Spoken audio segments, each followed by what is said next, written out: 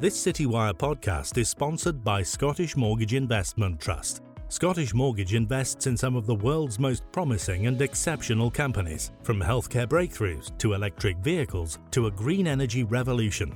Scottish Mortgage takes stakes in businesses shaping our future economy and society.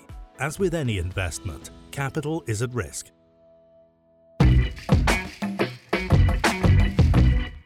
Hello and welcome to The Advice Show. From advising clients to practice management, this podcast gives you UK and global insights into the financial planning profession.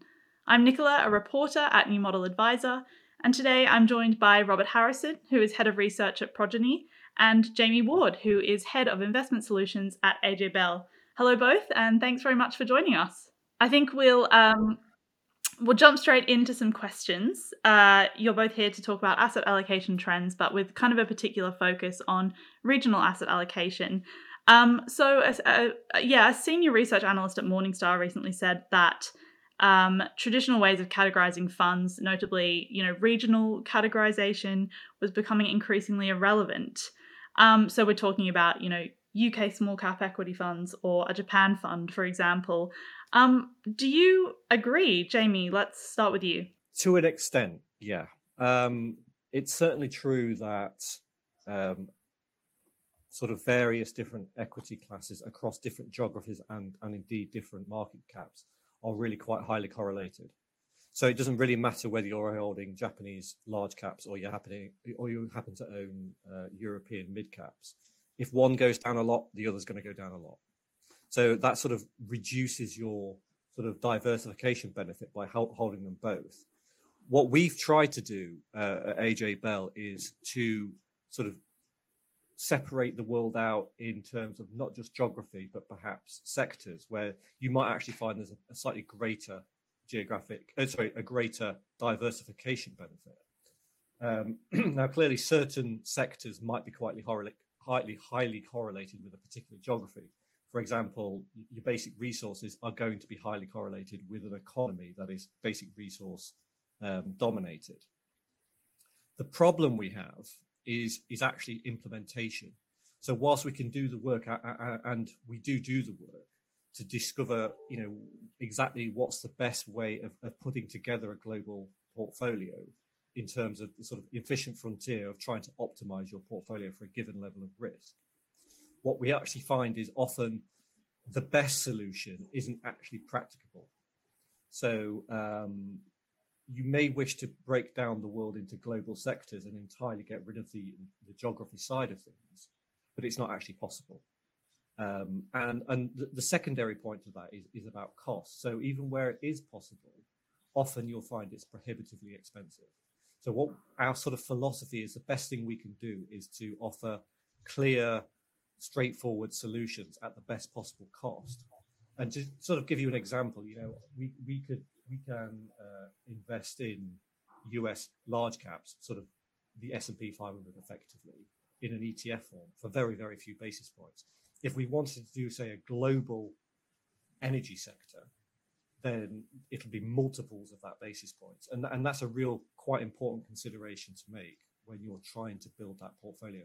So to sort of conclude the answer to your question is yes, there is other ways of breaking up the world to try and build a slightly better sort of diversification matrix. But the reality of implementation is actually very difficult to do. And Rob, do you have anything to add to that? Yeah, I do. To be honest, I agree with what Jamie said on the practical implementation of it. I think from our side, keeping a geographical split is still quite important. Different markets do behave in different ways. I agree with Jamie on that if you have UK small cap and European small cap, there is a large correlation there. But when you split into geographies, it is much easier to manage on a practical basis, and we find you can control risk a lot better. What we've seen a lot in the industry is thematic investing coming in and people buying tech funds, clean energy funds, robo-innovation funds, and the correlation between these is very high. And practically implementing this in a broader sense of a portfolio is you're likely to miss out quite large sectors. So a lot of what Jamie said, I do agree with. But the way we do it is we've kept it on a geographical basis. I thought it was a very good point on the US side of, if you look at the statistics in US, it's very hard to outperform US large cap, and the cost benefit to go passive in that space is really beneficial for clients. Yet you can specialize more and go for an active US mid and small cap manager, because the statistics show they can produce a lot more alpha in that space. Yeah, that's really interesting. So would you say it has more been recent kind of market events that have shaped the way that you as investment managers think about allocating regionally? No, not necessarily. There's been a bit of a trend towards looking, I mean, thematically is probably a good way of putting it, but looking towards sectors as a potential way of doing it, just because that is one of the ways you can implement it. And that's been going back a couple of years. In terms of the recent market events, and this is actually an interesting point on geographic diversification, is we know that most economies are fairly highly correlated. And actually, where you end up getting a difference is in places like what's been happening with Russia. So Russia, to own Russian assets hasn't really added a great deal of diversification benefit. I mean, it might have done because you were effectively owning a lot of basic resources, but from kind of a broad equity basis, it's not a great deal. But what it has done is expose you to idiosyncratic risk, which may not have existed elsewhere. So it's sort of, current market events are sort of forcing us to assess, to make sure we are happy with the kind of idiosyncratic thing. But the thing about idiosyncratic risk is it's not quantifiable, so it ends up being quite a difficult conversation, a difficult process. Did you want to add anything, Rob? From our side, the recent market events hasn't changed our thinking. If anything, I'd have said the last 5-6 years the industry's gone more thematic, and we've seen more investment managers move money into specialised funds. For us, having the geographical diversification has really benefited us over the last 12 months, really. I would say on the geographical side, we look at it as sector basis as well. So for like the UK is heavily invested in the oil, gas, mining industries, yet US is clearly large cap US tech dominates. So the way we try to play it on the sector basis is we know which geographies have the higher sector weighting, so we play it around that. But our view is what's happened in recent events is keep the geographical diversification there, because I said the Russian example, to own just Russian equities, if you wanted just oil and gas, you might have been overexposed to that area. Yet breaking up geographies gives you more control of which geopolitical regions you can try to avoid. Absolutely. Yeah, and Rob, you just kind of touched on this, but I'd love to know, as investment managers, how do you both kind of balance eyeing up regional opportunities with not wanting to make kind of knee-jerk reactions to short-term market movements? Jamie? We tend to try and move slowly and not break things. Is sort of our bit of a philosophy. So we I think like a lot of people, we run quite diligent capital market assumptions, and that drives our strategic asset allocation. We don't tend to tinker very much, so we will tilt if the capital market assumptions and the sort of benefits for diversification are clear towards a particular either geography or indeed asset class. But no, we wouldn't sort of, we're not making bets. We're not trying to second guess what the market's going to do next based on whatever happens to be happening. Did you have anything to add, Rob? Yeah, from our side, we're very process driven. So with our asset allocation, it's driven by CMA data, and what we stick to our process. A lot of our philosophy is in managing emotional risk. So what we don't want to do is see headlines, react very quickly, the emotions of the investor coming in their situations. We look at long-term data. We do look at shorter-term CMA data, but we have quite tight restrictions around our asset allocation to really save us from ourselves from making binary bets on single regions. Similar to what Jamie said, we've got our SAA approach. We have a TAA overlay, but we tilt the portfolio towards regions. We wouldn't exit a complete geography or go 25% overweight in a region. We think the risk is too great to clients.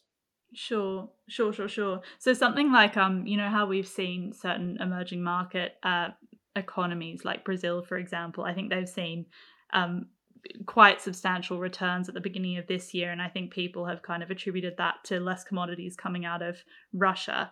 Something like that, where it might be for the foreseeable future, there might be investment opportunities there, but again, it's based on a macroeconomic event, right? How would you view that? It wouldn't be much more than simply noted that's what's happening. And that's an ex post sort of assessment.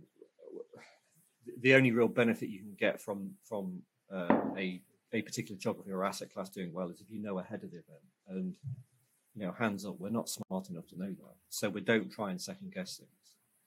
We try and maintain that broad spread, and as I mentioned earlier, just tilt when the CMA and the SAA dictates that that's what we should do. As with Robert, we are very process driven with this. We try and take the sort of emotion out of it, because we're trying to be a steady, dependable, reliable place to invest. And you can't do that if you're constantly trying to put the kind of human overlay onto the rules. Sure. Would you agree, Rob? Yeah, no, I agree with what Jamie said on that. I think the only point I'd add is when you look at regions like Brazil, in the whole grand scheme of things, the size of their economy and their market compared to the world, we would generally have just emerging market funds, and if we have a passive or systematic product in that place, the market cap would reflect that. If we have an active manager in that place, we would trust them to go that specific on a region like Brazil. The only other thing I'd add in that is one trend I have seen over the last few years is within emerging markets and Asia, people are trying to split out the regions a lot more. So we've seen a big emergence of China funds, of India funds, and this is one trend in geographical allocations we've started to see. Yeah, absolutely. I'd like to kind of circle back to this where we're talking about regional asset allocation, but are there any other consideration when it comes to asset allocation that you think have become more or less important over time, whether that be like you touched on like sectors and kind of thematic allocations? What are your thoughts, Jamie? Well, I mean, clearly the big emergence we've had over the few years is the emergence of ESG investing and ESG considerations, and this it affects both specific ESG mandates, or we refer to as responsible investing, but ESG mandates and non-ESG mandates. For example, actually returning to that sector point, what we're seeing is more and more products which might allow us to invest in a specific sector or theme, but very often there is an ESG overlay on what they're doing already. So if I had to guess, I would say over the next few years, it would be easier, might not be the right word, but more convenient to reflect differing views in a specific ESG mandate than a non-ESG mandate, or in your non-ESG mandate, actually using ESG products in order to sort of implement what you're trying to achieve. Can I ask where would you find that drive is primarily coming from? Is it investor demand? Is it more regulation driven? For you personally, it seems to me that it's coming more top down. There's clearly a lot of regulations coming in. Europe might be a tiny bit ahead, but the UK regulation with regards to Articles 6, 8 and 9, but the UK is very close behind. It sort of starts at corporates, and corporates have to have ESG mandates, and then investors have to have ESG mandates. We do have, I mean, we run several funds, and we do have some responsible funds, and we launched the responsible funds later than the non-responsible ones, but certainly the weight of money is not in the responsible, which would imply to me that actually the demand is possibly not quite as strong as the supply coming from the regulator. Sure. What are your thoughts, Rob? Yeah, around especially the point on ESG, and I do think it's been driven a lot from the top down, as Jamie said, that with the new regulations coming in, with advisors needing to speak to clients about it. But what we've noticed is, as advisors have spent more time speaking to clients about it, there has been an uptick in the assets we have. So we run 2 ESG mandates. We run a systematic ESG mandate, and we run an active ESG mandate. And since launch, we've taken quite a lot of assets in. It's a lot more than I expected. I think the interesting thing for ESG is, in the last 5 years, ESG has generally outperformed standard investing. But over the last 12 months, ESG has actually been quite a headwind for investing. So it'll be interesting to see if now we start to see defence companies come back, tobacco, oil and gas, mining, if this is a trend where people are going to switch back, or if the ESG investing continues at the pace it has been. Absolutely. Turning back to kind of regional asset allocation, are there any specific markets that look appealing to you or have looked appealing to you for some time? Jamie? Not particularly. We're quite broad. I mean, the UK actually in the last 12 months or so has appeared quite good through the process. Effectively, your CMAs are showing that UK look pretty good. But again, I mean, you could break that back down to regions again and say, well, as Rob was saying, the UK is very resource heavy. It's very old industry heavy. It's very value oriented. So if you have a kind of systematic CMA process that feeds into an SAA, you will likely see that things like the UK will look quite good. But the way we've implemented it is actually because we've broken out a portion of our equities into regions where we can implement. So we've probably ended up tilting UK, but not directly. We're sort of tilting into slightly more value sectors, or we have been. Whether that continues will be somewhat dependent on the forthcoming SAA. Yeah. And what about you, Rob? Any kind of particular regions that have caught your eye? Yeah, so we've been overweight UK for some period of time now. On the valuation metric, it looks very attractive from the CMA data we get. From the latest CMA data we're looking at, if you look at the UK as a whole, it's actually got cheaper over the year. I know the index has stayed the same, but it's been driven by about 20 stocks, and their earnings have increased significantly. So we have had this UK weighting. At this moment in time, we are keeping with that. The one that's probably looking more interesting, but there is more risk around it, is emerging market, especially China, making up such a big part of that region. So we spent the data we've been getting recently and the drawdown we've seen out there. We are seeing quite a big valuation gap to the historic averages. But within that, there is obviously a lot of risk of what is going on in China with the continued lockdown. And if there is more economic uncertainty, EM is a risk asset that would potentially underperform in that environment. But that's one place that we have seen a material derating the last 6 months or so.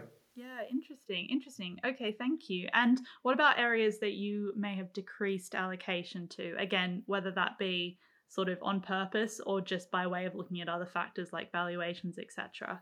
Jamie? Yeah, I mean, once again, it's the same sort of process that led to the sort of positivity around the UK, which would be around the US. And again, the US is usually dominated by what have historically been very expensive tech companies, which are clearly a lot less expensive than they were. But again, this is very, very slight tilts. We're not making big bets here. Sure. Rob? Our process has had the same. We have had an underweight to US. Even though we've seen a pullback in US markets from historical averages and compared to the rest of the world, our data is still saying, especially US large cap looks expensive. I suppose when we talk about geographical allocation, we also sort of split it into mid and small and large cap. So we might keep our geographical allocation the same, but we might weight towards mid or small or large, depending on where the valuation is in that market. Are you kind of noticing a pattern in the questions that you're getting from advisors or investors recently about asset allocation in their investments? Not particularly, no, if I'm honest. Most advisors. That's good, I guess. Yeah, it doesn't really change a great deal. I mean, you certainly have seen a slight uptick in questions about ESG, but that's a long-term thing. And occasionally, something you wouldn't have got 5 years ago, someone might ask about a cryptocurrency or something, to which, we don't invest, but not really. No, most things are fairly static, I would say. Yeah. Okay. And Rob? So we've seen it a lot in the US and the UK. In those areas, again, we are very process driven, and we do look at a lot of data around where we can outperform as well. So something like the US will go mid and small active in that space, because the data tells us we can find managers that outperform. But within that space, we've chosen a manager that's much less volatile than the index. So it's really when we get into construction of it is how we build the portfolio around looking at what the cost is going to be, what the volatility is. But we're very data and process driven to get to this conclusion. Sure. And yeah, so when you respond to those questions, is it really just about reassuring clients, and what are you kind of telling them? Shorter term, we've had a lot of questions around Europe, and we've had questions around fixed interest. So there's been a lot of questions around what bonds have done and how they've behaved. So that's been a big amount of our time's been talking about that. But also Europe, especially with the invasion of Russia and Ukraine and the reliance on Germany for gas from Russia. That's been a big question of how bad can this get? Do we want to be anywhere near Europe? Our view is to have diversified portfolios, and we'll underweight and overweight regions depending on our process and data. Would never exclude a region, but I would say there has been more questions of you don't want to be anywhere near Europe right now, move out to other regions. It's all reassuring them about sort of looking at the long term. So we all know regions will behave in different time periods and different macro events. Having that broadly diversified split of assets will smooth out the client journey. And what we're saying is we're not here to make binary bets to say we don't want to be in Europe, or we actually think Europe looks cheap and we want to be 30% of the portfolio. Doing that might work once or twice, but in the long term, it's impossible to do. So it's just reminding we will have exposure everywhere, and it's just smoothing out that journey. Well, thank you very much, everyone, for listening. If you have any questions for me or our two guests today, you can reach out. I'm at nblackburn@citywire.co.uk, or you can find us on Twitter. We're at New Model Advisor. Thank you both for joining me, and everyone again for listening. This Citywire podcast is sponsored by Scottish Mortgage Investment Trust. Scottish Mortgage invests in some of the world's most promising and exceptional companies, from healthcare breakthroughs to electric vehicles to a green energy revolution. Scottish Mortgage takes stakes in businesses shaping our future economy and society. As with any investment, capital is at risk.